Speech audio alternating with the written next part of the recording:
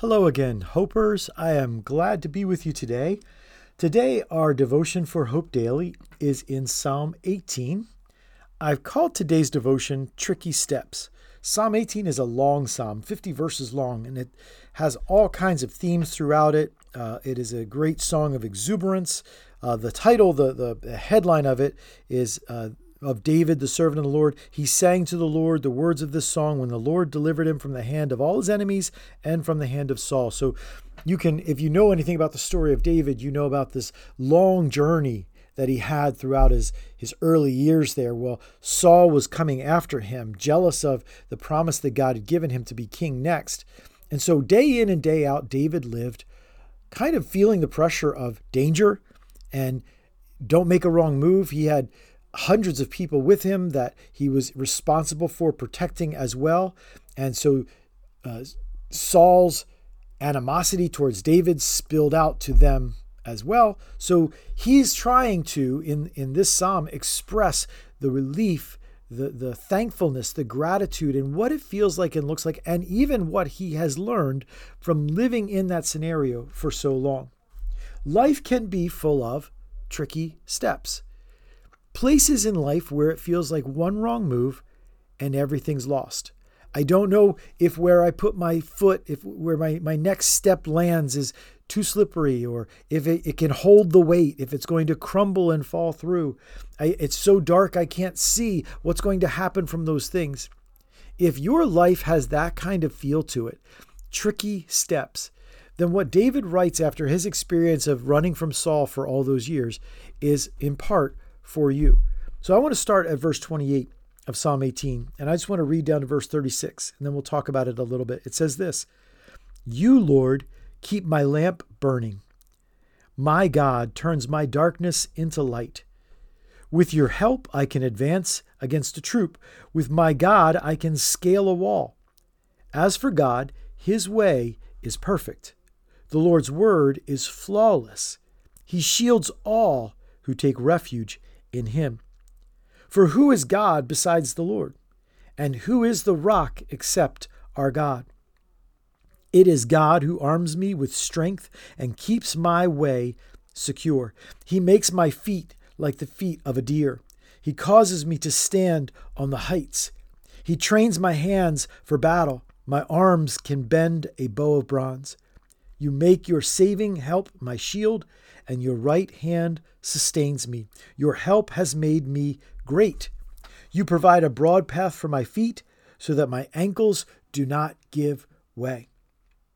As I read this passage from Psalm 18, the idea, the picture that I see, the description poetically that I see is a man in darkness, in dangerous places, trying to find out where to walk.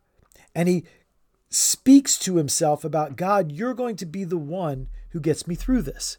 God, you're going to be the one who helps me find out where to place my feet.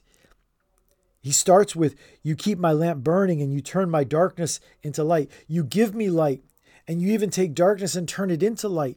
Not because I suddenly can see, but because you see it so well that when you give me direction, it's as though it's in the light. Your word to me is light. And that's what he says.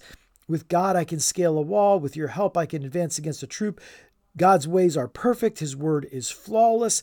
Who is God besides the Lord? Who is the rock except our God? You can see this talk in David's own soul that he had. I can't even probably guess how many times he had this discussion about, I don't know what to do. I don't know if tomorrow Saul's going to kill me. I don't know if the place I decided to hide tonight is the right place. I don't know if there are spies who saw us and we weren't aware of it. I don't know what's coming. I don't know if I've made the right decisions. I don't know if we're safe and secure. But God, he knows. His way is perfect. God, you give me light even in darkness. And then he uses these word pictures. He makes my feet like the feet of a deer and causes me to stand on the heights.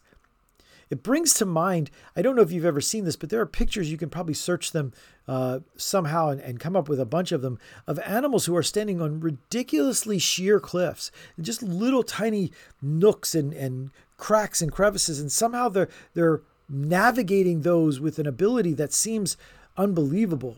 And if you are have a fear of height, if you have that fear inside of you, when you look at them, they can make you feel like queasy in the stomach, thinking that is ridiculously dangerous. What David is saying is, God, you're the one who helps me on places that look so dangerous that it's absolutely ridiculous to even think about going up there, but you give me the ability to navigate that. You put my feet in the spots that will hold me. You give me the ability to stand on the side of a cliff.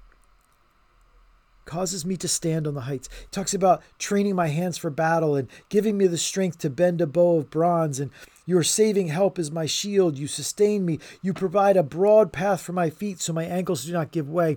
And the idea of broad path there, because it's coupled with my ankles not giving way, is broad as in safe.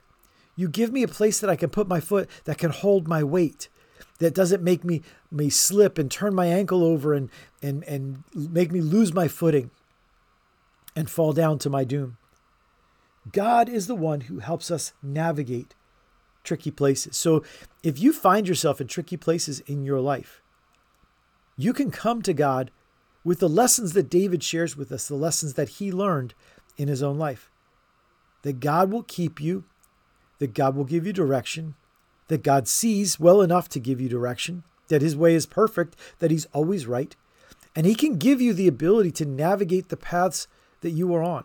Even if it feels like you're standing on the side of a cliff and you don't know how long you can hold on or when your foot is going to slip, you can, instead of trusting in your ability to figure it out or hang on, you can trust in God's ability to give you the strength and to put your feet where they need to be. God can give you direction. God can bring you stability. And so if you find yourself in a spot where it feels like one wrong move could mean so much and such terrible consequences could come from it. If you find yourself in that spot, remember the confidence that David has in Psalm 18. Certainly it is a confidence that comes after he's been delivered, but I get the sense it's a confidence he developed while he was standing on the side of the cliff, while he was in danger. And he had this talk with him again and again. And it built his confidence that God would save.